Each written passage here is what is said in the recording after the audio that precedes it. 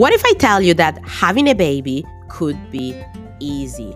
How can you have your beautiful, positive, unmedicated, and natural birth so that you can step into your conscious motherhood? Hello, my name is Bibi. I am a midwife, a birth coach, and I am a early motherhood coach. And I'm here to show you how birth can be easy. You know why? You're never going to forget that day, and you want it to be the best day of your life. Tune in where we'll dive in on how you can have your positive birth and you can have a positive motherhood. Happy listening.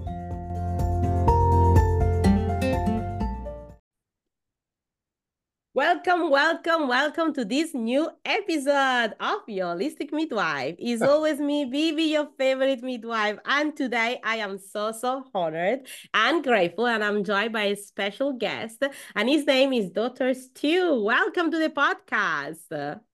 Bibi, thank you. Your enthusiasm is infectious. I feel really good right now. It's great. I love it. So tell us a little bit about you before we actually dive into today's topic. For those who don't know, I am an obstetrician. I'm from the United States. I trained in the University of Minnesota Medical School. I did my residency in Southern California at Cedars-Sinai Medical Center in Los Angeles. That's not very exciting. I came out and I was practicing very medicalized form of obstetrics, just like all residents are trained in your country, in my country. And I had the good fortune, and this is the abbreviated version, by the way. I had the good fortune of being approached by some midwives early in my career and asked to be, if I would take their transports from home. And I said, sure. And I didn't say sure because I liked home birth. I probably thought, like every other doctor thinks, I probably thought it was scary or foolish. And I didn't do it because I knew a lot about midwives. I did it because I wanted to make money. It was a different era back in the mid 80s. It wasn't like now where doctors finish their training and then they come out and usually get a job working for somebody now, work a shift. That's sort of how medicine is. But back then it was you built your own practice. You hustled and you covered emergency rooms, you covered free clinics, you took vacation coverage for guys who were going out of town. And you also I was approached by a midwife. So I took that on. And most of the women that were transferring into my care were women who just had been laboring at home for a really long time and had gotten really tired, or their labor had stalled out. They weren't the emergencies. There were some, but they were mostly that sort of thing. So there was a lot of time when they came to the hospital for me to speak with them, and then they would get an epidural, and then they would get Pitocin because the contractions would slow down, and then the midwife would hang out. And this was long pre-COVID, and midwives would come with their clients and spend the whole time there, taking care of them. And we would spend a lot of time in the lounge talking. And I began my slow journey about hearing a different way of doing things. Because, we're indoctrinated in medical school and residency to only believe one way of doing things. And if you don't hear another way, if you don't see another way, if you live inside a box, you never know what's going on outside the box. And I was intrigued enough to begin to change the way I thought about things. And after 10 years in practice, I formed a collaborative midwifery practice with 2 certified nurse midwives at a hospital. And for 15 years more, we did great work there. We had very low C-section rate. We took on all comers. The midwives would take care of the normal stuff. They did the annual exams, the pap smears, the well woman visits. They did the routine OB stuff. They did the postpartum stuff. They did the normal deliveries. And I would do the abnormal pap smears that needed a biopsy or a colposcopy, or somebody needed surgery, or somebody had a breech baby or twins, or needed a cesarean section or a vacuum or forceps. And that's something that I would take care of. And it was a really good way to practice. Unfortunately, we were never accepted in the community very well. We were always sort of ostracized. We were always sort of the outsiders. We made the OBs uncomfortable because we had really good numbers. And this may sound a bit arrogant, but it's not. It's the truth. Our C-section rate was about 7% over the 10 years, and their C-section rates were in the high 20s. Yeah, and now it's like 35% here. Yeah, and this was back in the 90s, and it was not because they were taking a different sort of clientele or more high risk. It was because just simply the model by which we were practicing, which was the collaborative midwifery-based model, where our prenatal visits were somewhere between 30 and 60 minutes long. Um, and the midwives came in early. We didn't have people come to the hospital right away. If you broke your bag of waters, we didn't tell you to come right in, which is what most other doctors do. And then you sit around the hospital and you end up with that whole cascade of interventions that leads to all these high intervention rates and high C-section rates, induction rates, epidural rates, low satisfaction rates, all those things. But after 25 years in practice, longer a little bit, the hospital finally found a way to get rid of us, and that was to not renew my privileges. So, excuse me, what they did was first they took away the midwife's privileges, then they took away VBAC, then they took away breech birth, and then they were going to not renew my privileges. So it was a situation where, like in your country, I could fight them, but you're fighting the people that make the rules. So it's very unlikely you're going to succeed. And if you do, it's going to cost you a lot of money. And all you're going to succeed is to stay at a hospital where they're out to get you. So I was convinced by my midwife friends and a couple of good advisors to leave the hospital system and go into home birthing. And I started at home birthing in 2010, I believe. And for the next 12 years, 12 and a half years, um, I took care of women at home who wanted an OB, whether for whatever reason. Some just wanted an OB. Sometimes I would just assist the midwives because they would have an issue.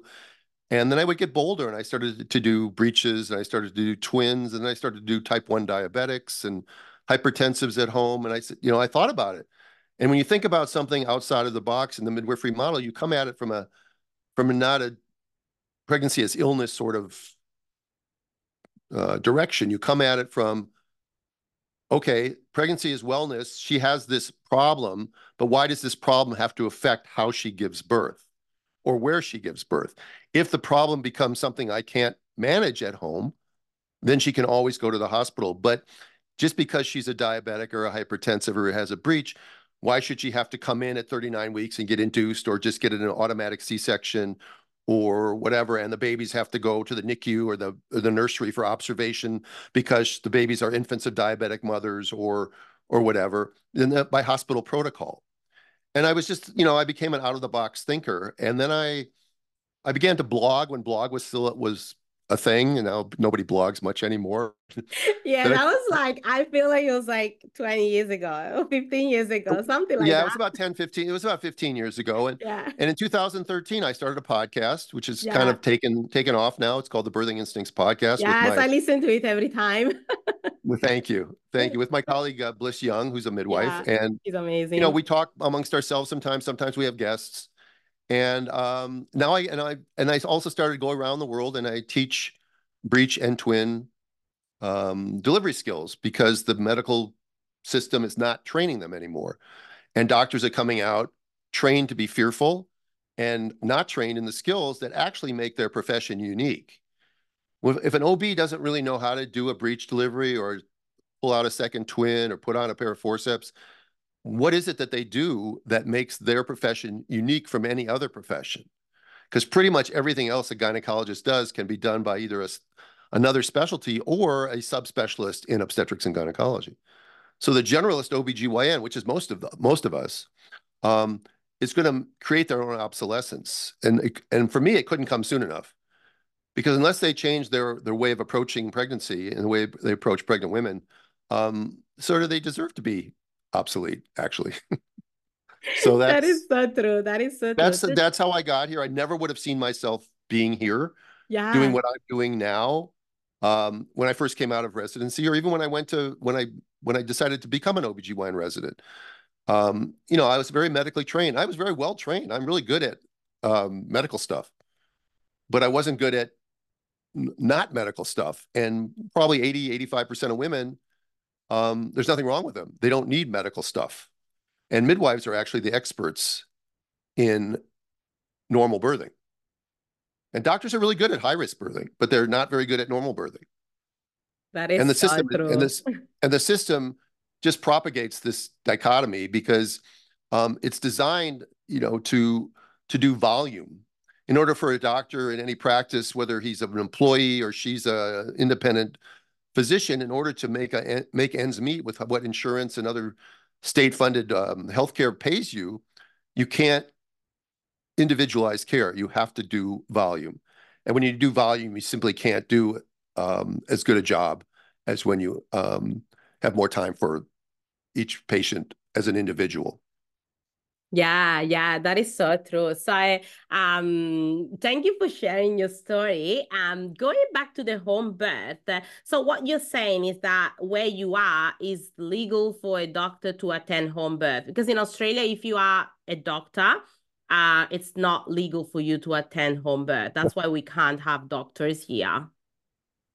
Yeah, I don't know. I don't know who makes the laws. I've often laughed at the image of a bunch of legislators who know nothing about healthcare or any other subject for that matter, um, being lobbied by people who have a financial or some other interest, a power structure interest in something, and then just deciding that that's how we're going to do something. They don't know anything. The rules and regulations are made most often by people who don't know anything about what they're regulating. And it's the same thing. Yes, in my country, a physician can do a home birth. The problem is that almost none will. Um, they're sort of been brainwashed to believe it's dangerous, or they're afraid to take that leap, to let go of the rock in the middle of the stream because they're afraid of what's around the bend. And so you're happier with the devil that you know than the devil that you don't know. And doctors don't know what it's like to be free, and they don't know what it's like to do a birth without having an anesthesiologist around or a NICU team around, or nurses to do all the exams and call them at the last minute so they can show up and catch the baby. Um, they don't know. They don't know what it's like. They don't know another model.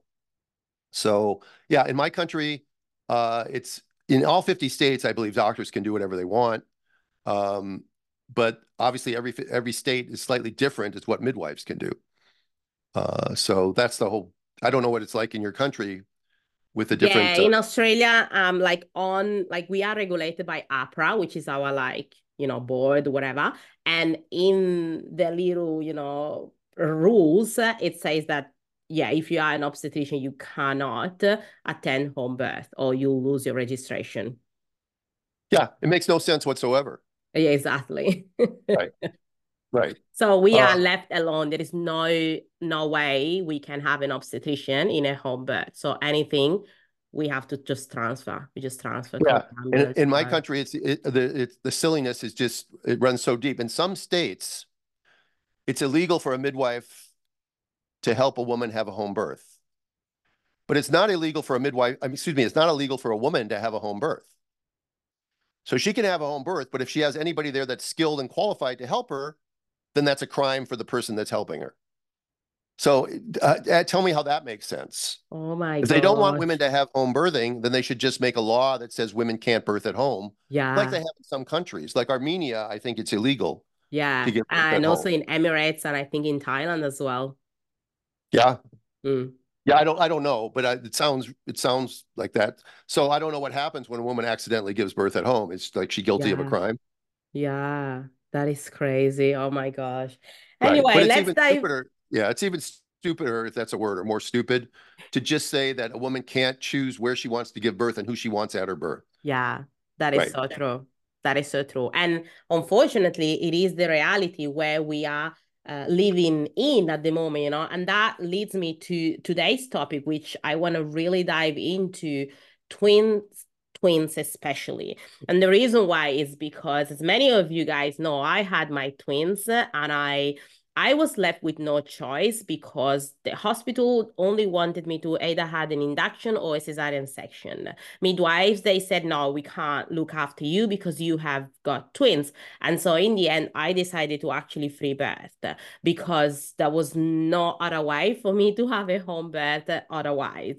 And so that's what I did. I just went on and I had my babies at home and all went well, But the thing is that in Australia at the moment, if you are having twins, your only option is either to free birth or to go to the hospital because there's not many midwives that they will attend a twin home birth.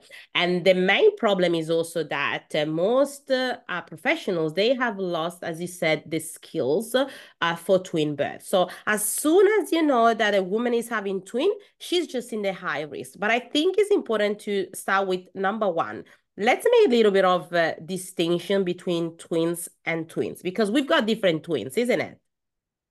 Yeah, well, I could talk about this for a lot longer than this podcast lasts. I mean, I do a 2 day seminar, and the whole second day is about twin birthing. But let's start with the idea that the medical model sees almost every pregnancy as being high risk. As a matter of fact, the American College of OBGYN has this in one of its clinical guidelines. It says pregnancy itself is a high risk condition. So when doctors are coming at it from that point of view, you can see how there's anxiety and fear that permeates the system. And you said something that I just want to correct a little bit. You said that doctors have lost the skill of doing twin births. The truth is the doctors are not taught the skill. Those that know how to do it should be doing it, but they have decided not to do it. It's not that they lost it. It's just that they got sort of coerced or influenced in some other way to stop doing it. Now, the young doctors are not taught the skills that are necessary for twin birthing. We'll get into that a little bit further down the road. Okay, so twins, two babies. There's the most important thing with twinning is what's called the chorionicity, or it's a type of twin you have. And what we call fraternal twins or non-identical twins is something called diamniotic dichorionic twins. Those twins are completely separate. They have separate placentas. They may be attached to each other, the placentas, but there's no communication between the placentas. There's no risk of this thing that people concern themselves about, which occurs in what's called monochorionic diamniotic twins or monodi twins, which are identical twins. And that is this thing called twin-twin transfusion syndrome. An interesting little tidbit is that I read in several different papers that about 1 out of every 7 sets of fraternal twins or di twins is actually identical. It's just that the eggs split completely before implantation occurred, as opposed to after implantation occurred. And then you have what's called the mono twins, where the twins are in the same sac, and that can run the gamut of they can do really well to very high mortality rate, depending on if they get entangled. There's high rates of anomalies and twin-twin transfusion syndrome. There's even something which slang is called Siamese twins, or what's really called conjoined twins. It's extremely rare. I've seen it once in 40, whatever, I've been doing this now for 40 some years. And yeah, 42 years. I've seen it once. And I get a skewed population. I'm not practicing currently. I've taken some time off and I'm enjoying myself at this age, and I'm not sure that I'm going to go back to being on call. It's really been nice being off call. And I travel a lot, so it's hard for me to take clients that are due because it's not like you schedule a dental appointment and you show up on Tuesday and get your teeth cleaned. When somebody's due, it's like a 3 or 4 or 5 week window. So I'm not practicing right now, but my practice was very heavily tilted toward breeches and twins because there's so few choices. And I was in a big city at the time. I was in Los Angeles. I've now moved to rural Utah and live in a little homestead in a small town, which I really love. But so those are the 3 types of twins. And when you have di twins, they're not as high risk as people would tell you that they are. And high risk, by the way, God, we could just go off on every tangent there is. High risk, higher chance does not mean high risk. And so the term high risk has become universally regurgitated to describe just about everything. But risk is relative to what the person who's experiencing it thinks it is. And so what may be risky to one person may not be risky to another. An example of that is that, say, something happens 1 in 100 times. Some people think that's too high a risk to take, and they'll choose another path which actually carries with it a risk that's equal or greater, but they don't know it because they're not told. Or some people think, well, that's a 99% chance of it not happening. I'm not going to worry about that. So it's how the numbers are presented and how doctors in the medical system skews their bias. And there's nobody out there that has is unbiased. It's just that I think midwives and people like me, we're aware of our bias. We're freely open to admitting it, whereas the medical model will not generally do that. So if you have di twins, then there's no reason that those twins, depending on the position of the twins and how the pregnancy goes, because twins, there is more risk of things like preterm labor, premature rupture of membranes, gestational diabetes and preeclampsia are slightly higher in twins. So possibility of one twin not growing well because now you have two babies. So if there's a small percentage of growth restriction in one baby, now it's maybe twice as high because you've got two babies. So you've got to watch for those things. But if they don't occur, then a twin birth at term is just two vaginal births, a baby followed by another baby.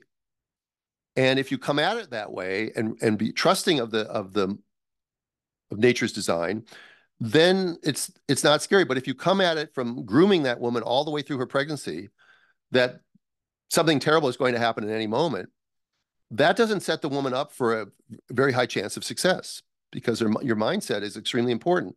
And it doesn't set them up for a high satisfaction rate afterwards because they'll figure at some point they'll figure out that maybe they were gaslit or maybe they were led down a path they didn't need to, or maybe they had interventions that they really didn't need to, and their baby ended up with problems anyway. I mean, I'm deviating here. This is what I generally do when I talk, but That's okay. It makes sense. It makes sense. if if the medical model were doing great, then people could argue, yeah, all these interventions make some sense. But your country and my country, the C-section rate has risen 500% in the last 50 years. And the rate of cerebral palsy or injured babies is not gone down. And the rate of maternal morbidity and mortality has probably gone up. And we have poor breastfeeding rates, we have poor VBAC rates, we have higher chronic illnesses in babies and children. There's lots of factors involved in that, but certainly how we give birth is one of them, and the microbiome and all that. And so it's not doing well. So when they insist on you doing their system and their system sucks, then it's reasonable for women to start to question that, and they should question that. And they should make their doctors a little uncomfortable by asking the right questions. And you can always tell whether your doctor is worth your time and your money by how they respond to your questions. You know, are they giving you time? Are they looking at you in the eye when they answer you? Or are they blowing you off?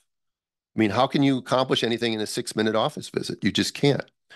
So with di twins, I have found that there's almost no reason that if they make it to term, and for me in my practice, term was 35 weeks and above, because twins tend to mature a little more rapidly. And by the way, if you have a home birth with twins, and again, I don't know if we want to talk about just twin birth in general or home birth, but if they give birth at home in my country, and the babies were having a little more trouble breathing than you like, and after an hour, you know, they're still breathing too fast or their oxygen sats are a little low, then they can go to the hospital. But the mother could still have the home birth with the home microbiome, with the people around her that she loves in her own bedroom. And then we deal with it afterwards. Whereas in the hospital, they almost always want to bring you in at 37 or 38 weeks with di twins because they'll tell you that the risk of stillbirth rises, which is true. But the fact that it rises in singletons as well. But the fact that it rises isn't important. The fact that it's how much does it actually rise? And they probably couldn't tell you that. They will just tell you it rises. And we don't want your baby to go past a certain point. And they bring you in for an induction without any discussion about the risks of induction because it's the default position. So I've determined that high risk to a physician is not really a number. It's actually something that just makes them uncomfortable. And because certain things that are higher risk, they do easily, and other things that are lower risk, they are uncomfortable with, and they then call them high risk. So that's, you know, with di twins, what I require for in my practice, whether it's at home or in the hospital, would be is that first twin be in the what I call a stable longitudinal lie, which just means either head down or in a proper breech position. And people say, oh my God, you could have a twins where the first one's breech? And the answer is, of course you can. And people say, well, my doctor says that that's really, really, well, first of all, they don't like breech in any singletons either. They don't like breech at all. But they'll say, wow, the heads can get interlocked. And well, by the way, the literature doesn't support that. It's extremely rare. It did happen to me once, and I was able to resolve that because I was skilled and well trained and been practicing that way for a long time. And you get used to the spatial relationships of what's going on inside, and you know your client, and you know which way the babies are sitting, and you know all that ahead of time. It's not like I'm walking in and meeting a stranger when I'm taking care of somebody. Again, it's the midwifery model. But yes, you can have a breech first twin. And the second twin, I really don't care what position it's in. We wait and see how the second twin comes down. And if it comes down in a funky position or the baby gets in trouble, you can reach up and pull it out. And that's a skill. It sounds, I mean, I don't mean to make it sound so cavalier, but it's a skill that I was lucky because I trained in a time when this was considered a normal thing to do. Breech delivery was just considered a variation of normal, and breech Yeah. extraction was considered a skill that you had to have. And this was in the early 80s when I was training, so it was still Yeah. considered normal. Yeah. So we'll get more into the birth in a minute, but Oh, going back to the type of twins. So we've got die, which is oh, two babies, two placenta, two sacs, and these are the one that you said, depending on what position is the first baby, most of the time it's okay if they get to term, which is over 35 weeks, they will be able to have a vaginal birth. And then after safely that, and with somebody who knows what they're doing. The problem yeah, is that there's fewer and fewer people knowing what they're doing. yeah, yeah, that's exactly right. And then the other type of twins that we have is monodi, which is one placenta and two sacs, right? Yeah, it's one placenta, and the placentas are fused. It's sort of one placenta. Mm-hmm. They're fused together. They generally don't communicate. Only in about 15% of the time do they develop this thing that's potentially life-threatening. We'll talk about that briefly in a minute. Yeah, yeah. If they don't develop that, then there are slightly greater risks of discordance between the babies. But again, discordance between the babies is not a number. Discordance means, if one is a certain percentage bigger than the other or smaller than the other. What you're wanting to know is are both babies growing fine on their own growth curve? So you could have a difference in weight you could have a 7-pound twin and a 5-pound twin. That seems really different. But if they've always been that way all the way through, then that's the way they're growing. And And sometimes that's a early big on, thing. That's a big thing here because a lot of mom, they are told, that the babies needs to grow at the same pace on the same weight. And they don't want them to be in discordance. I think it's like a 10% just, but the thing is most twins that actually will have more than that 10 to 15%. And so that's where the intervention starts. yeah, the typical number is 20%. And the truth is, if you look at a growth curve, it starts off very narrow. So there's very little difference.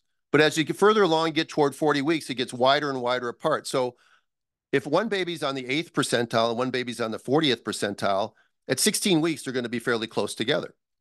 By the time they reach 36 weeks, they're going to be a significant amount apart, possibly, but they've both been growing perfectly well. They're little dots on the growth curve. And I know that with twins, they tend to overtest with twins, and they tend to want to do an ultrasound every 3 weeks or 4 weeks with di twins. With monodi twins, Yeah, 2 weeks here. yeah, Every two about weeks. every 2 weeks from about 16 weeks on. Yeah. For monodi twins, for di twins, they don't need to scan you that much, but they do it anyway. Some of it I think is just habit, and some of it I think is money making. I don't know how your payment system works in your country, but in mine, it's sort of fee for service.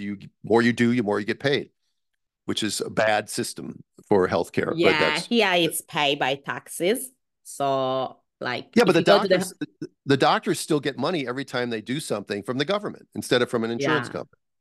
So the more that they do, the more money they make. They're not globalized, at least not the maternal fetal medicine doctors are. They yeah, may be for the delivery and the prenatal care and delivery, but for all those ancillary things, they're not. But let's not even go there today because that's not really relevant probably to your audience. Just understand that you're going to be told you need all these tests, and sometimes it's true, but a lot of times it's not true. But with monodi twins, certainly you want to have closer surveillance because this thing, that TTTS thing, or twin-twin transfusion syndrome, can develop somewhere usually between 16 and 28 weeks. And it's pretty obvious when you start to see it. One baby starts to get too much fluid, one baby starts to get too little fluid, and it doesn't grow as well. And one baby starts to become the pump for the other baby. And if nothing is done about that, and it used to be up until about 20, 25 years ago, there was nothing you could do about that. And usually one or both babies may die.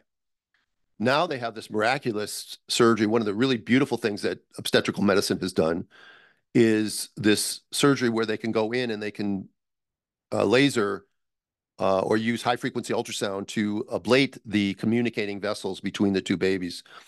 And those babies will generally make it to survival. They'll almost all go prematurely, but they'll all make it to survival.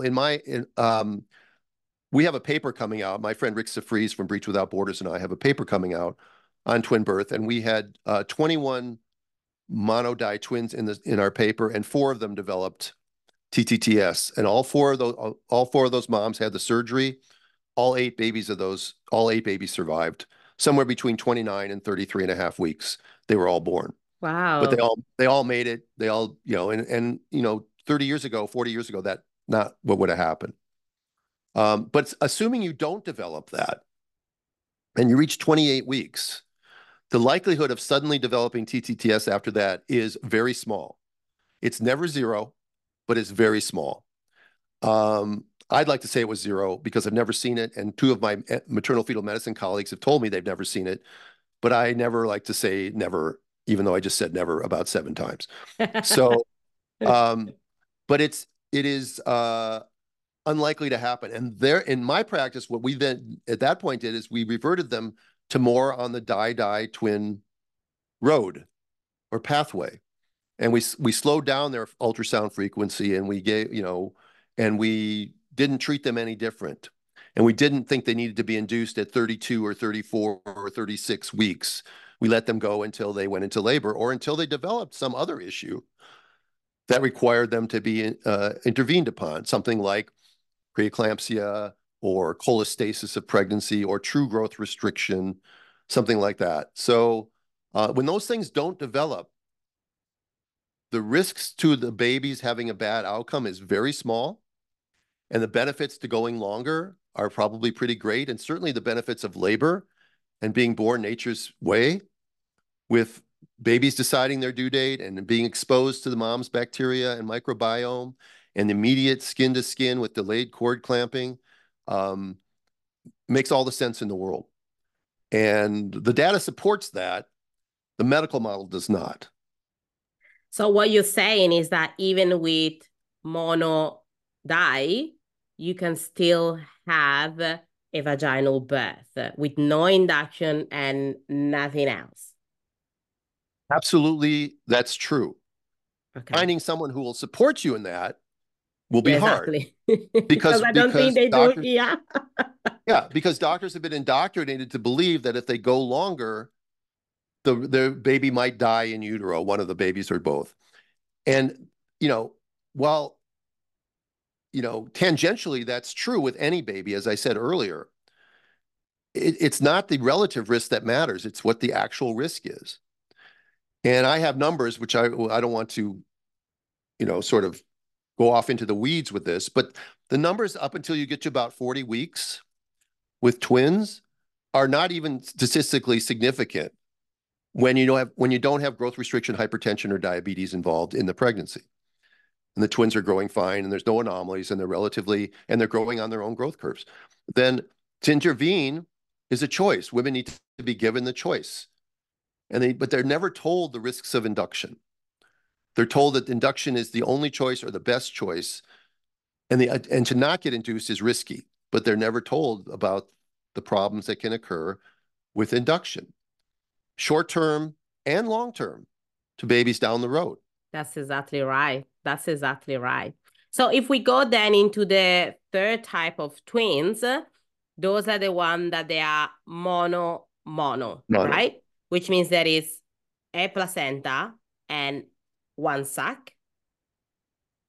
Right. Twins are about 30. Twins are about 3.2% of all births right now. When I was a resident, it was 1 in 80. Okay, now it's 1 in 33. Yeah. And that's because of IVF, Yeah, most yeah, likely. that's yeah. I was going to say that is because of IVF. We have a really high, like especially in USA and Australia, like these, super developed countries, they do have really a high rate of IVF at the moment. So And the rate of mono-mono twins is about 1 in 300 twins.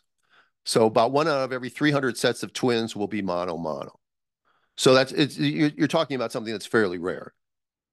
All right. You can do the math and figure out what the actual risk is in any given pregnancy, but it's about one out of every 300 sets of twins. But mono-mono twins are at high risk.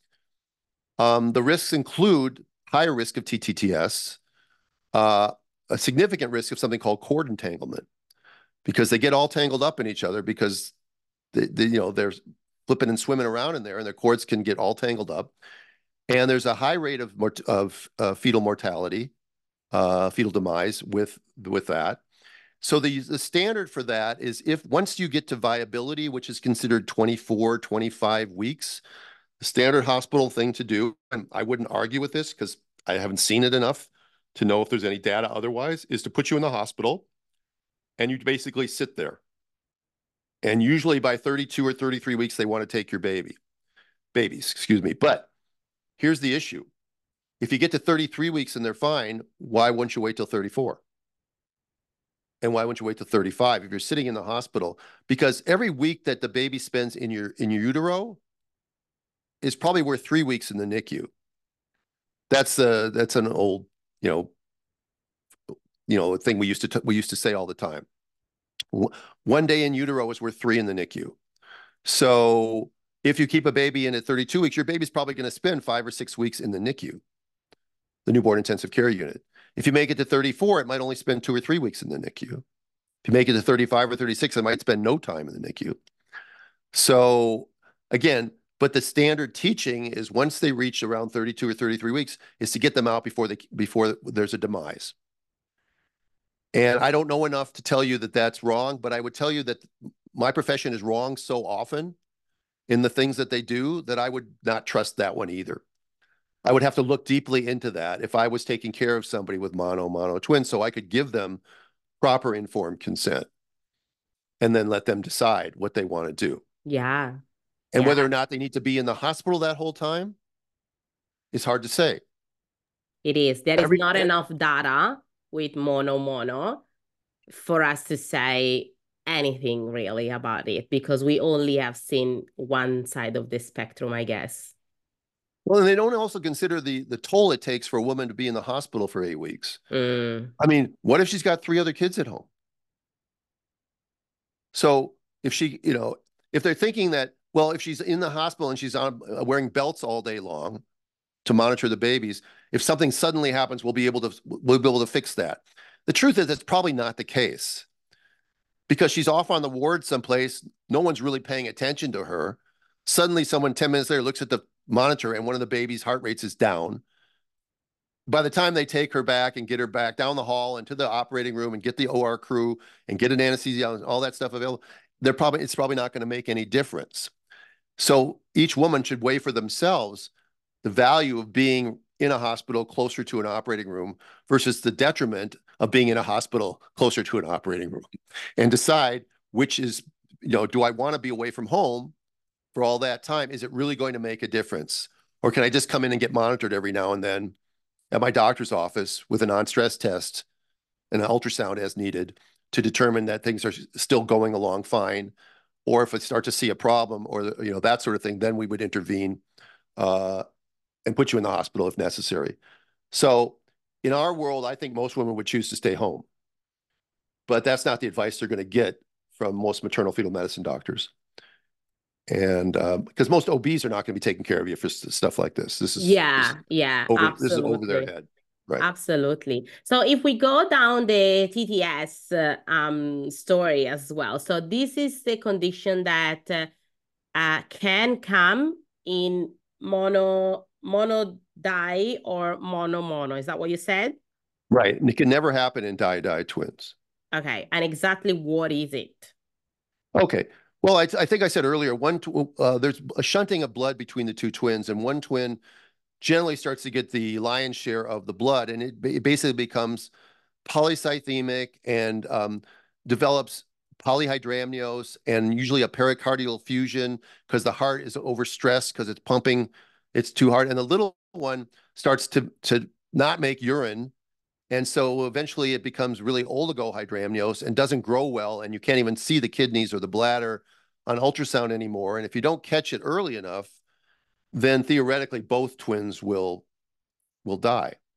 And it's just a different pressures and an open shunt between the two babies, which shouldn't be there. And sometimes there's very small vessels that communicate. And again, without getting too technical, that's called twin arterial perfusion syndrome, or TAPS. And that ultimately doesn't really cause a problem with the baby's growth or prematurity or anything. It's ultimately when they're born, you look at one baby and it's very cherry red, and the other look at the baby and it's very pale. And you go, wow. Yeah, yeah. And then, one in rare cases, one baby may need a transfusion or something like that, or one baby may need an IV. But that's not a serious thing. So that's a smaller, less potent version of TTTS. And again, like I said, it happens in 15 to 17% of monodi twins. And again, mono are not something we spend a lot of time about, but it's probably a little higher in that. I'm not sure why. Because it's the same embryology, more or less. Yeah, yeah, absolutely. So if the pregnancy goes on well, and I think like we'll just try and focus on monodi or die. So if the pregnancy goes on well, if you are monodi or die, you can have a vaginal birth without any induction. Yes, you can. Like I said, you asked this question earlier, and I said, yeah, if you got to find somebody who's going to Yeah, be supportive of that, but you ultimately are in charge of your own care. The problem is most families don't know anything, and yeah, so they hire the physician or they're assigned a physician, and they assume that person's an expert. yeah, But we have to stop making that assumption. exactly right. And I And if think the the and if the main, reason, yeah. you go ahead. Now, and I think the main problem has to do with positions because I've heard like I'm on all the twin groups because I'm a twin mom, right? And the main problem has to do with positions. So a lot of moms are saying, one of the baby is in breech position, one of the baby, like maybe the second twin is not in a right position, or both twins are in breech position, and so they only get offered to have a cesarean section. Right, right. You asking me what I think about that? Yeah, well, yeah. Well, So, okay. So here's the deal. Um, Properly selected breech vaginal delivery, whether it's a singleton or twins, is a perfectly reasonable choice with skilled hands. The problem is you don't often can find skilled hands anymore because they stopped teaching it. So doctors will skew their counseling with anybody who's got a breech baby, and whether it's a singleton or one of the twins or both twins are breech, to say that it's dangerous. And again, this is the expert, and the expert's telling you it's dangerous. What are you supposed to know differently? But the truth is far from that. Truth is that most of the scientific research, and again, scientific research can be skewed. So you have to decide how to cherry pick the data that you're going to believe and not believe. But I always tend to lean on the research that leads to less interventions and less monetary gain. So if a study shows that doing nothing is the right thing to do, I tend to trust that over something where you're doing something is the right thing to do and everybody gets paid more. That's sort of a simple basic rule of looking at studies. But so, but here's the thing about it. We know that over 50% of twins worldwide, at least one of the twins will be in a breech position. Over 50%. So if an OB is not skilled in breech delivery, that OB is not an expert in twins. All right, that OB, this may be slanderous to say that, but that OB doesn't knows as much about twins as your auto mechanic.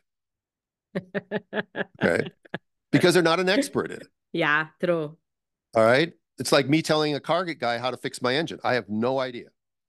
All right, these guys they're not experts in twins, so they should not be taking care of twins. So if you're taking care of a woman through the entire pregnancy and at 39 weeks she comes in your office, the baby's breech, and you're not an expert in breech, the honest, ethical thing to do is to tell that woman, I'm not an expert in breech. I can only offer you a cesarean section. Breech vaginal delivery is reasonable, but I don't know how to do it. But there's a guy over at that hospital that, Dr. Bissett's over at the Queen's Hospital, wherever it's called. I don't remember what it's called in Sydney, knows how to do breech delivery. So why don't you go have a consult with him and find out? That would be reasonable. But a lot of women aren't going to change their doctor at 39 weeks. But with twins, you find out at 11 weeks or 12 weeks that you've got twins and you're an OB and you don't know anything about breech delivery. You should tell that woman, hey, congratulations. It's wonderful. You've got twins. I'm not your guy. You need to go find somebody who's an expert in twins. But they don't. They don't. They just start grooming them for down the path toward induction, or not even induction, but a cesarean. And then they'll tell them that, well, I'll assist you with twin vaginal delivery if they're both head down. Yeah. But being both head Yeah. down doesn't mean after the first one comes out that the second one's going to stay head down. That's exactly right. So then you end up with a vaginal delivery for twin A and a C-section for twin B. Yeah. That is malpractice. Yeah.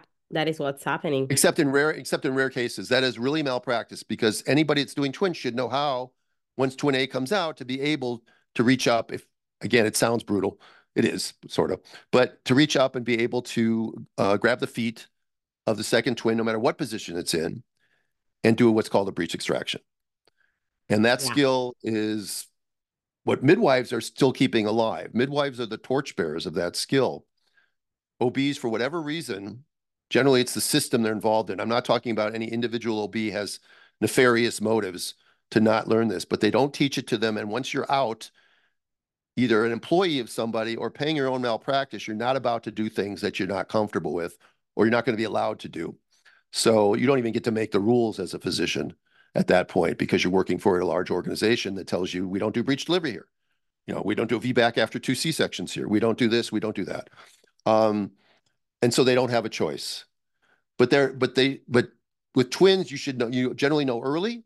You should be able to find somebody who's going to give you the option, because vaginal birth for twin pregnancies at term, when properly selected, is safer for babies, safer for mother, and safer for mother's future babies than doing a cesarean section. Period. Yeah, that's absolutely true. That is absolutely true.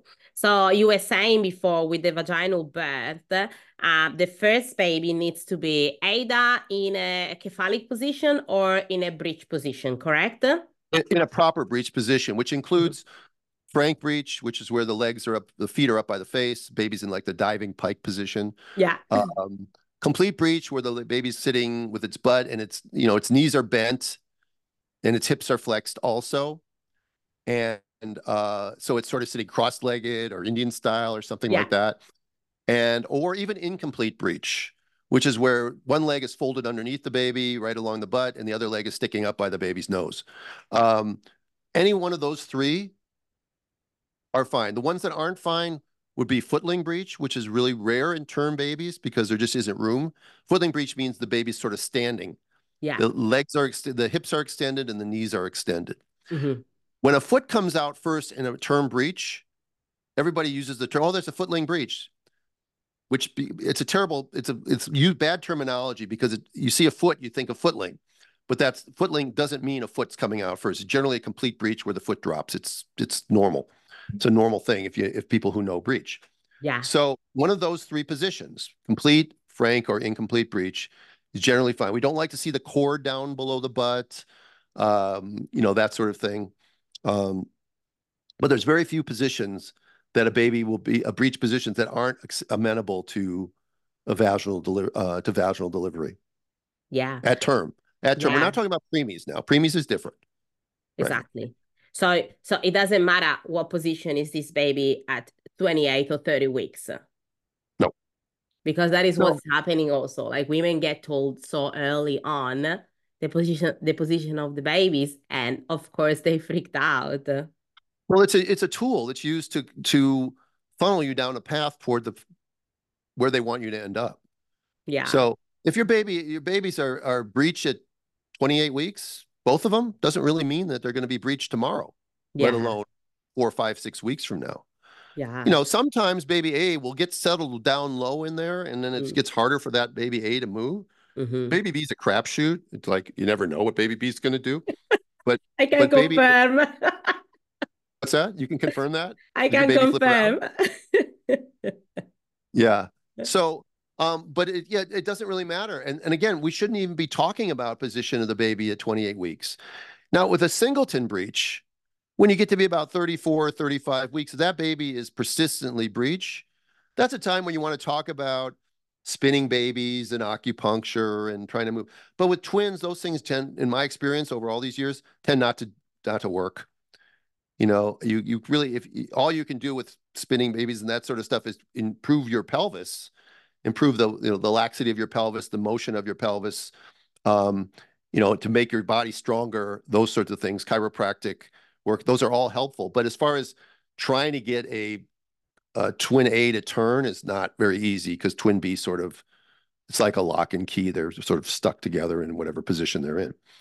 And so it makes it harder. And I've tried to do external cephalic version on twins a couple of times in my career. Oh, I wasn't able to. wow. I wasn't able to do it. But this was in the early part of my career when I was still doing hospital birthing, and Yeah. if a twin was breech, first Yeah. twin was breech, then they got a C-section. Even I did that. Ah, Oh, yeah. I didn't do what I do now always. Yeah. Yeah. Right. Yeah. I was trained that breech first twins you can't do because the heads could get stuck. Yeah. And then 10 years ago, I started to do a deep dive into the research, and I realized that, you know, the evidence doesn't support that at all, although it did Yeah. happen to me once, as I said, but the evidence doesn't support that, yet it's used as a sort of a canard. It's a false argument to get you to submit to Yeah. whatever it is that they want you to do. Yeah. And Yeah. the sad thing is, BB, is that because there's a lack of skill out there, Mm-hmm. there really are a lack of choices, not necessarily because the choices are bad, but just because there's a lack of choices. Yeah, it's true. It's true. It's true. So, breech birth can be done. Absolutely. Yes. Right. Yeah, in singleton or twins. I think you've asked Yeah. me that like 3 times. You want Yeah. me, you want me to emphasize that? Yeah. No, no. And Yes, it needs to be emphasized because like what is happening right now is that there are a lot of people, a lot of doctors that they are still saying actually no, it's not safe. If the first twins is breech, you can't have a breech baby. If your baby is breech, you can't have a breech birth. And it's so told so many times that that is still the norm, you know? And so that's Well, why no, I'm just like, I keep asking because I'm like, I yeah, want to make it these clear doctors are you either can have a breech baby. these doctors are either I don't think they're evil. I think they truly must believe that, but they haven't done a deep dive. They haven't looked at the data. And Mm, it's interesting the way we're talking today, and just in the last day or two, there's been a doctor on Instagram yeah. who's this video is going around where he's talking about that a C-section is so safe and easy that why wouldn't you Yeah. do that? Yeah. And yeah, and talks about the risks of the baby's head being entrapped and all Yeah. that stuff. And it's classic. It's Yeah. classic fear. It's classic fear mongering. And I don't even want to get into who this guy is. I did a little research on him, but that's not important. The important thing is that he's wearing scrubs and he looks academic. He looks like he knows what he's talking about. Yep. But in fact, is he doesn't know what he's talking about. And I'm not sure why he even put out a video on breech birth. He's not an expert on breech birth. So why would you do that? So somebody like him bothers me more than somebody who just quietly says breech is dangerous. You do a C-section. He's going out there purposely to scare women out of a choice that's quite reasonable for properly selected women at term. But he doesn't, I don't know what his motive is. Yeah, I that's don't. exactly right. So that's why I ask you like probably 5 or 6 times because I want people to like hear it again and again and again that yes, you can have a vaginal breach, and even if one of your twins or both twins, because I think like the main problem is that if both twins are breech, it's a no. So here it's a no. No, you can't have a vaginal birth if But you both can't. breech are But in twins. real life, you can't. I mean, The data doesn't support that. And Yeah. here, and by the way, for your listeners, this is some good numbers. This comes from the Royal College of OBGYN, Hmm. which has the best numbers. It's from their 2017 Green Top Guidelines on breech. And it talks about the danger of this. We're talking about singleton breech birth now. It says the risk of neonatal death with a term breech by cesarean section is 1 in 2,000. The risk of neonatal death from a vaginal breech delivery at term, no other complications involved, is 1 in 500. So you're talking about a fourfold increase in risk between a vaginal breech birth and a cesarean for breech birth. Now that fourfold increase sounds high, but if you look at the chance of it not happening, the chance of it not happening with a cesarean is 99.95%. The chance of it not happening in a vaginal breech birth is 99.8%. If you ask people the difference between 99.8 and 99.95, they're going to say not much. But the real kicker is we shouldn't be comparing vaginal breech birth to cesarean for breech birth. We should be comparing vaginal breech birth to head down vaginal birth. And the risk of a neonatal death with a head down vaginal birth, according to the Royal College, is 1 in 1,000. So essentially what you're saying is we're going to recommend cesarean sections because one extra baby in every 1,000 births will die from a breech birth than from a head down birth. So we're going to section 999 women to save one baby. But what's the complications from 999 cesarean sections? How many mothers are we going to lose? How many future babies are we going to lose because we have now a scarred uterus? And we may have the VBAC and the ruptured uterus issue. None of that comes Yeah. into play.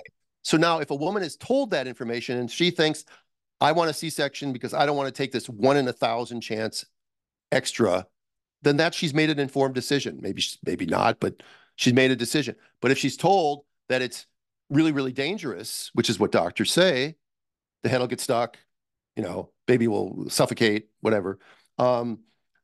They're not being truthful because 1 in 1,000 is a 99.9% chance of it not happening with a head down baby, and it's 99.8% chance of it not happening with a breech baby. And we're not talking about morbidity. Morbidity is about the same, as far as a broken clavicle or a brachial plexus injury or something like that.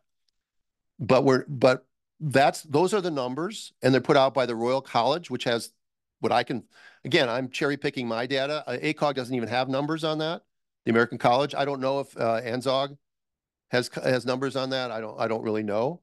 But the Royal College seems a reasonable number. And again, if you were talking about lowering risk, then you should section all head down babies too, because you'll save one in every 1,000 babies you'll save by doing a cesarean section, which is the same what you'll save, but with breech. So there's Yeah, really that's exactly right.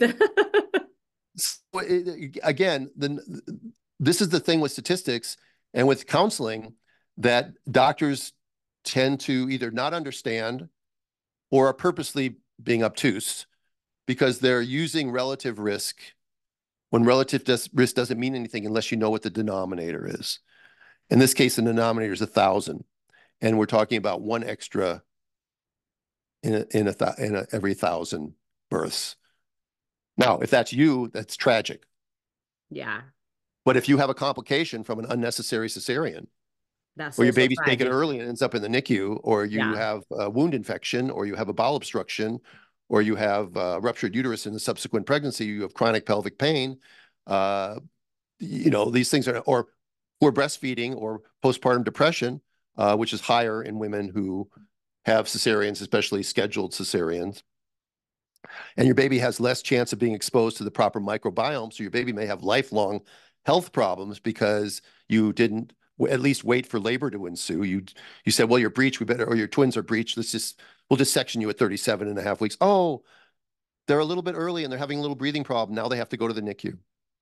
And by the way, when you do a C-section for twins at 37 weeks, 36, you have a 3 times greater risk of babies going to the NICU than if you waited to 38 or 39 weeks. But that's not a number they're going to tell you either. Because it's a small increase. 3 times a small number is still a small number. But if you use the same statistical trickery that they're using, then you could make and influence people whatever way you want. Yeah. we're supposed to be more trustworthy than that. Yeah. Our profession took an oath, Yeah. That's and right. every single day in every single doctor's office, every single hospital, they're violating their basic tenet of medical ethics, which says that the use of coercion, even subtle coercion, is never acceptable. And when you tell people things to coerce them down a path, or when you threaten them in any way, shape, or form with child protective services or thing, there's statements about that it's classically unethical, and yet it's done every single day, and it's considered the standard of care, which is why I hate the term standard of care, or community standard. Well, okay, I live in this community, but you doctors are not my community. My community is midwives. Yeah. And That is so community good. standard is what we would do in the midwifery world, not your world. Yeah.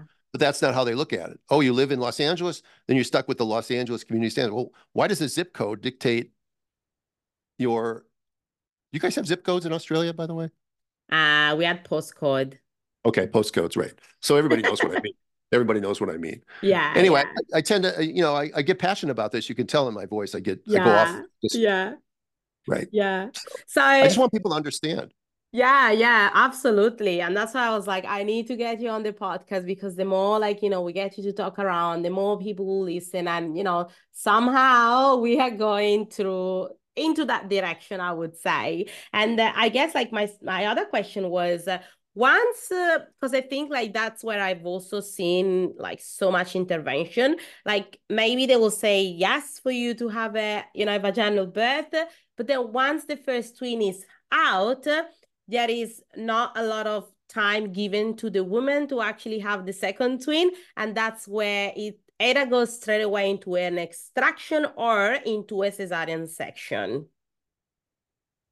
Correct. And I'll tell you why in a second. I want to just say that I know you can't do home birthing with twins in Australia, but the success rate of any type of birth is better in the home if you're comparing exact similar cohorts of women than Mm-hmm. in the hospital. Mm-hmm. And it's simply by the model by which midwives practice. The Mm-hmm. success rate of most twin birthing in most of the academic papers which support it is in the 60 to 70% range. And in the home birthing world with multips, we had a 98% success rate. And with primips, it's a lot less. And there's a difference between primips and multips. Our primip success rate was 2 out of 3, 66.7% in the home setting, and overall 74% because we had some transports to the hospital who ended up getting an epidural and Pitocin because we had some lovely like-minded physicians in my community in Los Angeles who are willing to give these women a chance to continue their quest for vaginal delivery. We had an overall C-section rate in our paper of 8.7% in twins. We had whatever that is, a 91.3% success rate with twins. The reason that there's a short twin to twin interval is in the hospital is mainly habit or custom. It has nothing to do, very little to do with science. And that's because in the twin setting in the hospital, you generally are going to have to give birth in the operating room. You're moved, like most women will give birth in the labor room with a singleton, but with twins, they tend to have these protocols where you have to have an IV and you probably have to have an epidural in place and you're in an operating room and you're probably on your back and the anesthesiologist is standing by and you have a couple of nurses in the room and you may have two sets of teams from the nursery in the room and the first baby comes out and the baby's great, but the nursery team can't wait to get their hands on the baby, so the delayed cord clamping isn't delayed for very long, and you cut the cord and you hand the baby over there, and now you still got 7 or 8 people or 9 people sitting around waiting, and they're not going to want to sit around and wait for an hour or two. So what we were taught, what we were trained to do is go up with an amnio hook, break the bag of waters, and have the mom push out the second twin or do a breech extraction if it's not head down. And that's the way we're taught in those doctors that still do twins in the hospital. That's sort Yeah. of the protocol and policy, Yeah. that the way they do it. Yeah, that's exactly right. So how is it different at home instead? Because I think I wrote a story of twin B coming like 10 or 12 hours after, something like that. Yeah, there's occasional sets like that. Mm. I don't have the patience for that either. So, um, but here's what the literature says. The literature says the longer the interval goes between twins, the more likely you have the lower pH in the second twin, which can lead to a lower APGAR score. Generally doesn't really mean much. If you have a lower 1 minute APGAR score, by 5 minutes, they're usually all back to, same as everybody else. But there is a lower pH. I also found, which wasn't in the literature, that the longer the interval went, the more likely we were to have a postpartum hemorrhage, which is one of those risk factors in twins. So what I initially did, I didn't have any limit on it. And the longest that we had was 4 hours and 16 minutes between twins. And I was going nuts, sitting around. It's hard to do. But part of the reason we can wait longer is because we're going to be there anyway. It's not like we're wrapping up, writing our orders, and going off to our office or home or wherever we're going. We stay 3, 4, 5 hours after a mom gives birth to twins anyway at the house. So we're really not in any big hurry. So our average, interval was like 48, 58 minutes, somewhere in that range. And the range was anywhere from, like, I think 2 minutes to 4 hours and 16 minutes. But after about halfway through my career at home, I began to see the increasing postpartum hemorrhage. So I sort of tried to decide to give the women the information that said, listen, we'll leave you alone for 30 or 45 minutes. We'll put the baby A on the breast. We'll do everything we can to make labor come back. But if nothing's happening at that point, then I might want to break your bag of waters and move things along. And some women would say, sure, Dr. Stu, go ahead. Another woman would say, yeah, I hear you, Dr. Stu, but I don't want you to do it anyway. So then we would be able to do it. And so that's why the intervals are short in the hospital. It's simply out of convenience for the most part. Yeah, yeah. Right. And again, if the baby B starts to not sound good, then there's always a reason. But even when you wait for baby B and baby B's doing fine, and you have this longer interval, doesn't mean you won't have a small blood loss, but you're more likely to have a larger blood loss. Yeah, yeah. Just So because you the have to wait. uterus worked a lot.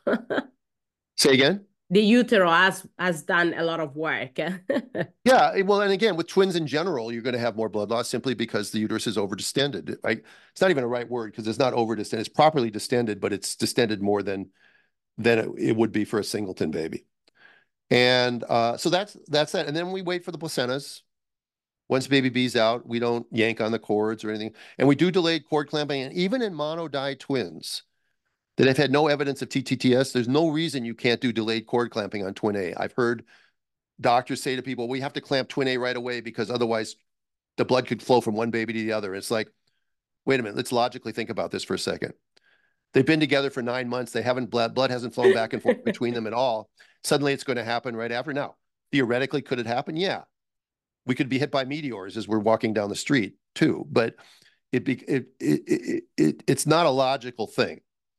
These are things that are just said to doctors when they're in training, and it gets ingrained and it never gets out of them. And they never take a deeper dive to look to see, does it really make sense what I'm saying? Do the words coming out of my mouth make sense? Yeah, Like that's delayed exactly cord clamping. right. Yeah, That's like the exactly. baby will get too much blood if we delay cord clamping. How will he get too much blood? It's circulating. It's going in and it's Yeah, going out. It's yeah, going in yeah. and it's going out, right? So, and I've even heard the silliness where if we hold the baby above the mom's belly with the cord attached, the blood will run out of the baby into the placenta. All right. This is a doctor on video saying this. I saw this on Instagram years ago, or maybe You'll it have was to Facebook. send it to me so I do another reaction. Oh, I have no idea. It was years ago. It was probably on Facebook. It was probably before Instagram became even popular. Um, but yeah, doctors say dumb things sometimes, and they don't understand. Why does the American College of OBGYN recommend 1 minute of delayed cord clamping? Where did they come up with 60 seconds? Don't I? Yeah, they made it up. Yeah, All right. It's like that's six. It's like exactly 6 feet. right. It's like 6 feet apart.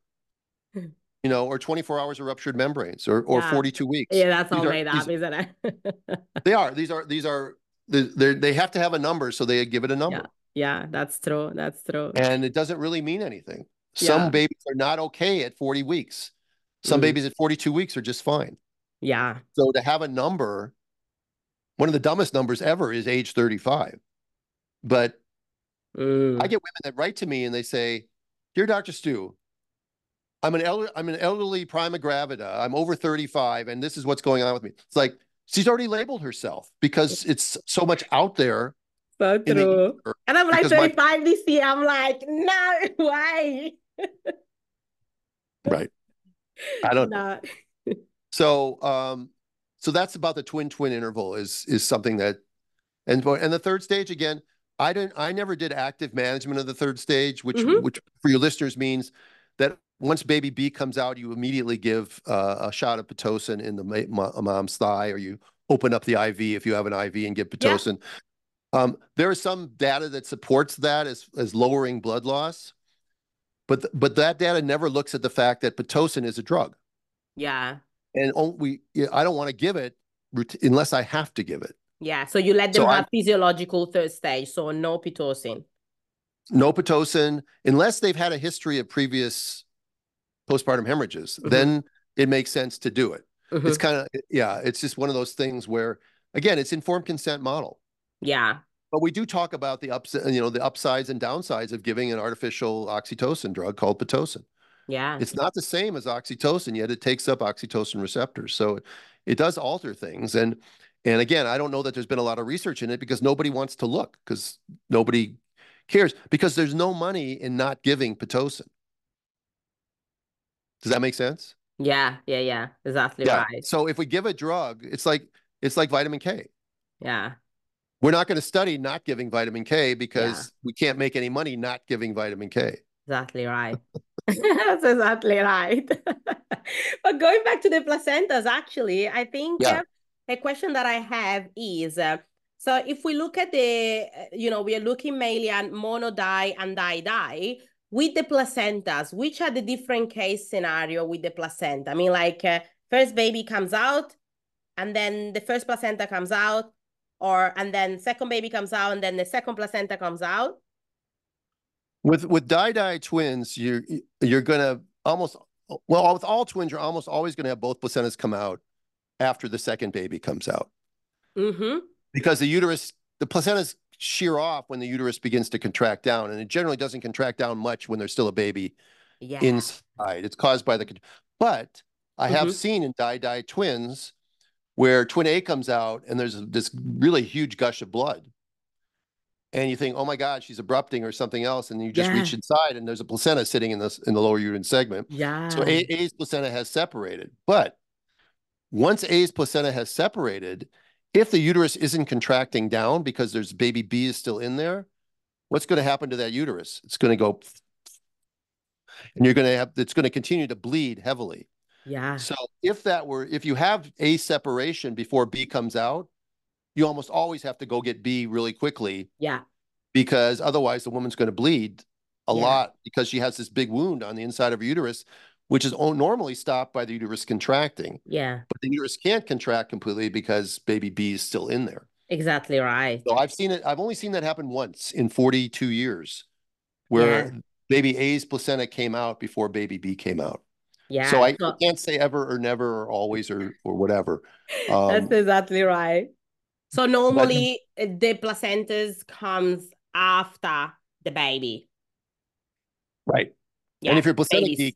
if you're placenta geek, they're fun to look at because it's amazing how nature designs these things. Sometimes you see these two perfect central insertions, and sometimes especially in monodi twins, you'll see some weird insertions. Sometimes you'll see some velamentous insertions or some marginal insertions or whatever.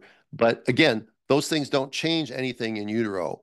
I mean, sometimes it also drives me crazy That's when exactly right. Can you just repeat these? Because we have a twins just here and they are honestly going off her because of this Velamento's insertion. And they're just saying all the things that you can imagine just because they were able to see the insertion with the fetal medicine. They were able to see the insertion and the cascade of like things that they're saying to her started then. yeah. Yeah. Well, this is the problem with having technology that outstrips knowledge. And Yeah. we have color flow Doppler, which is overused, and they find these things because you don't do anything different about it. The only insignificance where a velamentous insertion is significant is if it covers the cervix and it's called a vasa previa. That's significant because that's like a Yeah. placenta previa. The baby's going to have to tear through its own blood vessel to get out, Yeah. and that would be a problem. Otherwise, a velamentous insertion is insignificant, and even the American College of like Obstetrics and Gynecology says again, and I don't agree with a lot of what they say, but they say sometimes they say smart stuff, and they say it's not an indication to intervene, um, to do anything different. And most developmental insertions are found when, BB? When the placenta is out. Placenta comes out and everybody goes, wow, look at that. Exactly. Right, right. So finding it beforehand is simply a misuse of technology Yeah. and then a fear-based model of care, Yeah. which then scares people. And why do MFMs do that? I don't know. I don't know. I don't know if it's like just being obtuse. I Yeah. don't know if it's because it generates more revenue for them to instill fear. I Yeah. don't know if it's because they're just indoctrinated to Yeah. see everything as high risk and therefore they're Mm. always looking for high risk. You know, if you're a hammer, everything is a nail. Mm.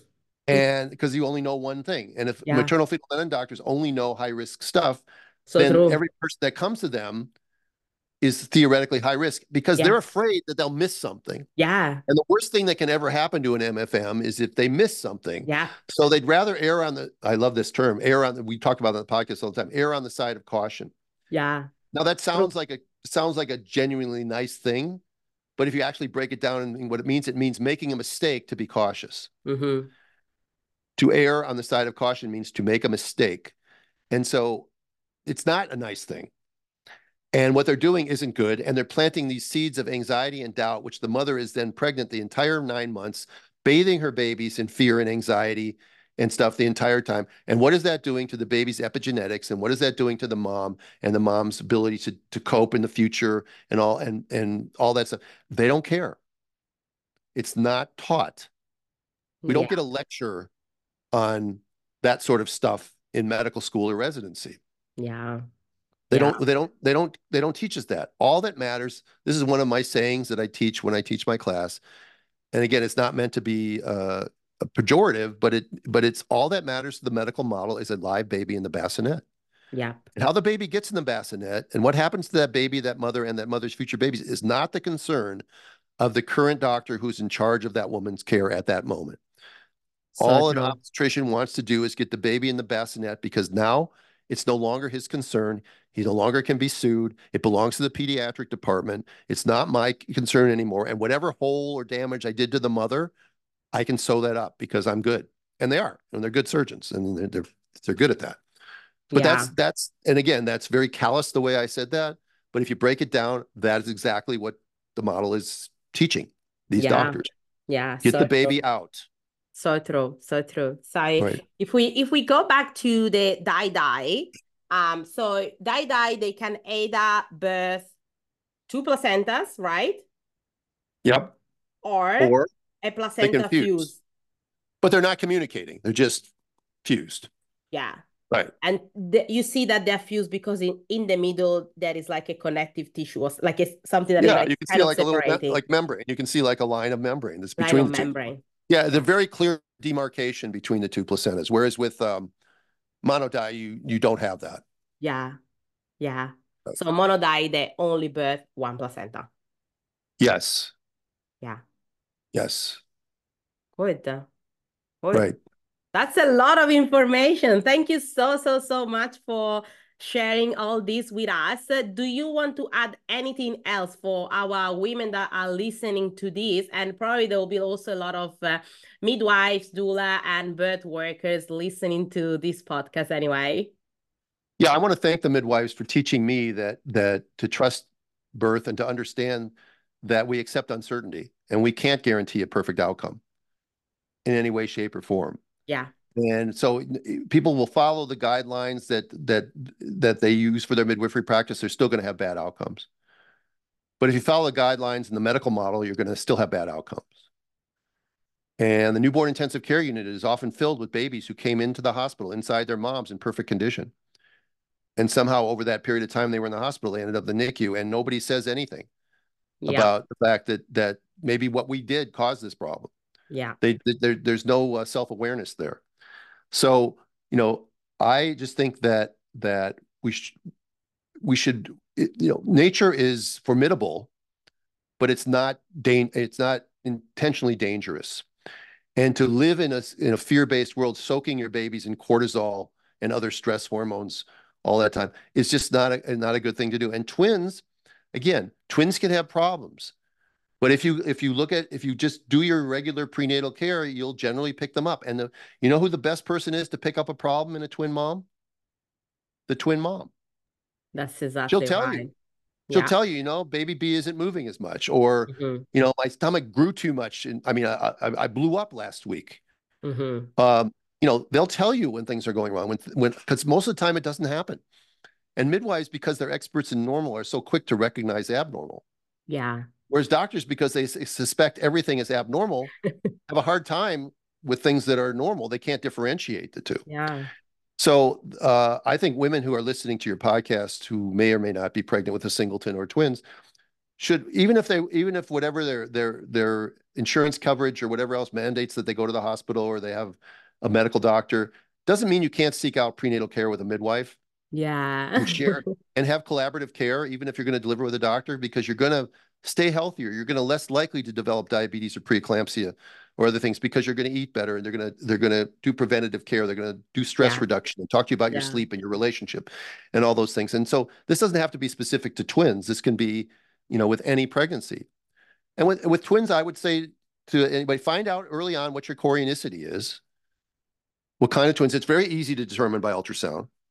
And there's no other way to determine it, by the way. You can't do it any other way. You have to have an Yeah. No. ultrasound to do that. Yeah. And then if you have di twins, just take a deep breath, Yeah. breathe out, and know that, yes, you're more likely to have, you know, hypertension or diabetes or preterm labor. But those are things that, if you eat healthy and do those things, you can prevent a lot of that stuff. Some of it you Exactly.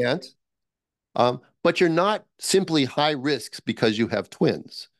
Most twin moms don't have a problem. The problem is the way they're managed in the hospital that brings them in and induces them or does a section for them. And that's where the problem lies. And the whole anxiety that occurs during the pregnancy is not about the pregnancy. It's about what's going to happen when I get to 36 and 37 and 38 weeks. What are they going to do to me? And they're worried about that thing. So di twins is something that's very simple. And just if you have normal monitoring, maybe a scan at 20 weeks like everybody else, and then maybe one every 4 or 5 weeks after that, 6 weeks. They're going to want to do it more often. You don't necessarily have to. If your babies are growing beautifully at 20 weeks and they're very concordant, they're not likely to suddenly become discordant by 24 or 25 weeks without some sign in the mom. It's very, very unlikely with di twins. With monodi twins, surveillance is important. It's a different story. If you're diagnosed with monodi twins or mono for that matter, then you need closer surveillance, and you should be seen at least every 2 weeks. And if there's some suspicious thing on ultrasound, they'll probably want to bring you back in 3 or 4 days and see what's changing. But remember that if things are suspicious and they want to bring you back in 3 or 4 days, they're not worried that your baby's going to die tomorrow. Because if they were worried about it, they'd bring you back tomorrow or they'd put you in the hospital. So if they're bringing you back in a week or 3 to 4 days, there's nothing you need to do. You don't have to worry during that period of time because, again, they're going to err on the side of caution and they're going to bring you back more often than you probably need to. But the surveillance is important in monodi twins. And knowing that if it doesn't develop before this TTTS doesn't develop before 28 weeks, then it's very unlikely to occur at that time. And you can take a deep breath and you can maybe make a different birth plan. In your country, you're kind of screwed because you really can't have twins at home unless you do what you did, BB, which is Yeah. free, Free birth. free Because birth. I mean, like as midwife, we can, but it's just so much risky for our registration because the hospital will report you and then they will suspend you. And then like there's just so much involved. Like it's a politic game that most midwives don't want to play. Yeah, and until the mothers of Australia stand up and make Yeah, a big think, yeah, the small number of midwives is not going to change anything. And exactly. the OB departments and academic institutions are not going to suddenly say, we've been wrong. Let's open up to home birthing and midwives and stuff like that. They're Yeah. not going to. That's not going to happen. So No. it's going to take the women of your country and my country to stand up and demand these things. In my country, we're starting to see it. We're starting to, Yes, yes. they the lockdowns increased the rate of home birthing, and Yeah. it increased the suspicion of the medical system, and rightfully so. And so I think we're seeing an awakening. And then, of course, as there's an awakening, there'll be an intense pushback Yeah. from those in power, and you'll see the rules get even stricter. But Mm-hmm. that's a sign that things are working because even though it sounds counterproductive, it's true. If they're getting stricter, it means that they feel like they're in trouble and they're losing their grip. Yeah. And because no dictatorship ever goes down voluntarily, they don't. And it is a dictatorship what's going on in this. I mean, medicine does marvelous things. I already told you about the TTTS surgery and a lot of things, but our numbers and our outcomes belay the fact that we're doing good now. We're not Yeah. doing good now. Yeah. And for all the reasons I mentioned earlier in the podcast. Mm-hmm. So they can't say that their model is the ideal because it sucks. Period. Right. And that is And we it. need and the other thing is we need to encourage the institutions that are training future doctors Yeah. and midwives because midwives are becoming more medicalized too. We need Mm. to train them in the skills that make our profession special Yeah. so that we can honor our obligation to give women the choices that they deserve. Yeah. Um, because the decision of how to give birth does not belong to the medical institution or the physician. It belongs to the informed woman. Yeah. And we have usurped that in the name of safety. But there's a famous French philosopher called Albert Camus who said the welfare of humanity is always the alibi of tyrants. And they're Mm. always going to use safety as a way to manipulate you. And we saw that. If you people didn't see it in the last 3 years, you're dead. Yeah. Okay. Because Yeah. or you're not, you're an ostrich. You buried your head in the sand and you're not paying any attention to it Yeah. That's because exactly right. And because they you are coming to Australia as well to teach us all the skills, isn't it? yeah, I'm really excited. It's a long trip. I'm going to be in Australia for almost 5 weeks. I think I'm going to be in Adelaide Yeah. and Sydney Yeah. and Gold Coast and Brisbane and Yeah. Melbourne. Yes. And if people want to find out about those things, they can go to birthinginstincts.com website Yeah. and click on the events tab, and Yeah. the calendar will come up. And even if you are a doula or just somebody interested in birth, Yeah. to understand, to come to the seminars and understand what these skills are so that Yeah. you can better counsel the women that you're caring for, Mm-hmm. it makes it worthwhile. I just, and I love doing it. And we have a lot of fun. The groups are small. We generally try to limit it to 15, Yeah. no more than 24 Mm-hmm. birth workers or Yeah. anybody. We love to have doctors. Hopefully some doctors will come, Yeah. but they Doctors will but be a lot of them amazing. won't. Hey. A lot of them won't because they're not going to change the way they practice anyway. Yeah. But they should want to know this skill because every now and then, if you're a physician and you're in the hospital, some woman's going to walk in with 2 feet sticking out of the vagina and they're Yeah. not going to know what to do. Yeah. And if they knew what to do, that baby would be out in 30 seconds or a minute. Yeah. And if they don't know what to do, it'll take them 20, 30 minutes to get the baby out by a cesarean section. You'll have a damaged mother, a damaged and either a dead or a damaged baby, Yeah. and you don't know what to do. And it's a skill that God, you'd think they'd want to know Yeah. I as being know. an obstetrician, right? I know. I know. Where I live at the moment, we do have three hospital. One is a private hospital. They don't do breech birth. One is a secondary hospital. They don't do breech birth. And one is a tertiary hospital. It depends who is on, but 90% no. Yeah. So Where are we you? just I'm in Newcastle, which is 2 hours from Sydney. So we Okay. just do them in the community. So yeah. Right. So women in Newcastle have essentially no choice. No, unless they have a private midwife or they free birth. Well, can a private midwife do a breech delivery at home? Mm. Oh, they can. They just Mhm. can't do twins. Yeah.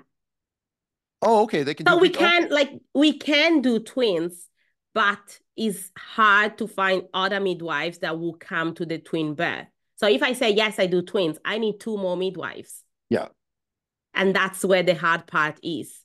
So wait, I thought you said it was illegal to do that. No, no, it's legal, but like if they do find out, they will report you. And then what happens? Then you will get suspended. Then they will look into it And then like if you've done everything right, which we will anyway, they will give you back your registration. But that's take like between 6 to 12 months, and you've got no work. So And what does that cost you in legal fees? Quite a bit. it really depends. We've got insurance, so normally the Oh, insurance will like, look after that.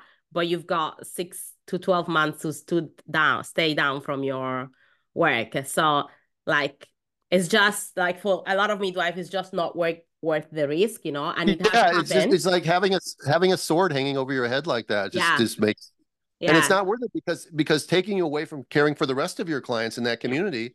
yeah, So yeah, so essentially it's very difficult for yeah, women all over the world to get this thing, which is normal as yeah, normal could be. It was just a normal vaginal birth until they decided they didn't want it anymore, and yeah, then they manufactured a bad paper back in 2000, and they decided that they were going to ignore all the papers that supported breech birth, and they were going to just cherry pick this piece of paper exactly. because of confirmation bias. It's what they wanted. It's the same thing that happened with the Arrive trial. I don't know if your listeners know about Yeah, that. Right. yeah. Another podcast, another time. We'll talk about that Yes, one. that's exactly right. Thank you so much for being with us. I really appreciate your time and your knowledge about all these things. You're very welcome, and I'm looking forward to tomorrow because you're in tomorrow and I'm still in today. Ah, yeah, that's true. Or Here I'm in is your like Thursday yesterday. morning. I'm in your yesterday, and you're in my tomorrow. Is that kind of? So true. I always love talking to my Aussie friends because of that. It's something very interstellar like. It's like a Yes. fifth dimension. Yes, Uh, it is. you're It you're is. in the future. I'm talking to you in the future. It's really That's cool. exactly right. Okay, thanks, baby. Thanks for having Thank me on. you. Bye. Hey, my friend, thank you so much for listening again. I think we are in for something really special in this podcast. Let's start this new movement. Hey, buckle up. There's a lot of new things and awesome things that you're gonna hear from me. And as you know, just do me a favor, please. Just take a screenshot, put it in your stories, and tag me. I promise I will definitely reshare you. Thank you for listening, and I'll see you in the next episode. Bye.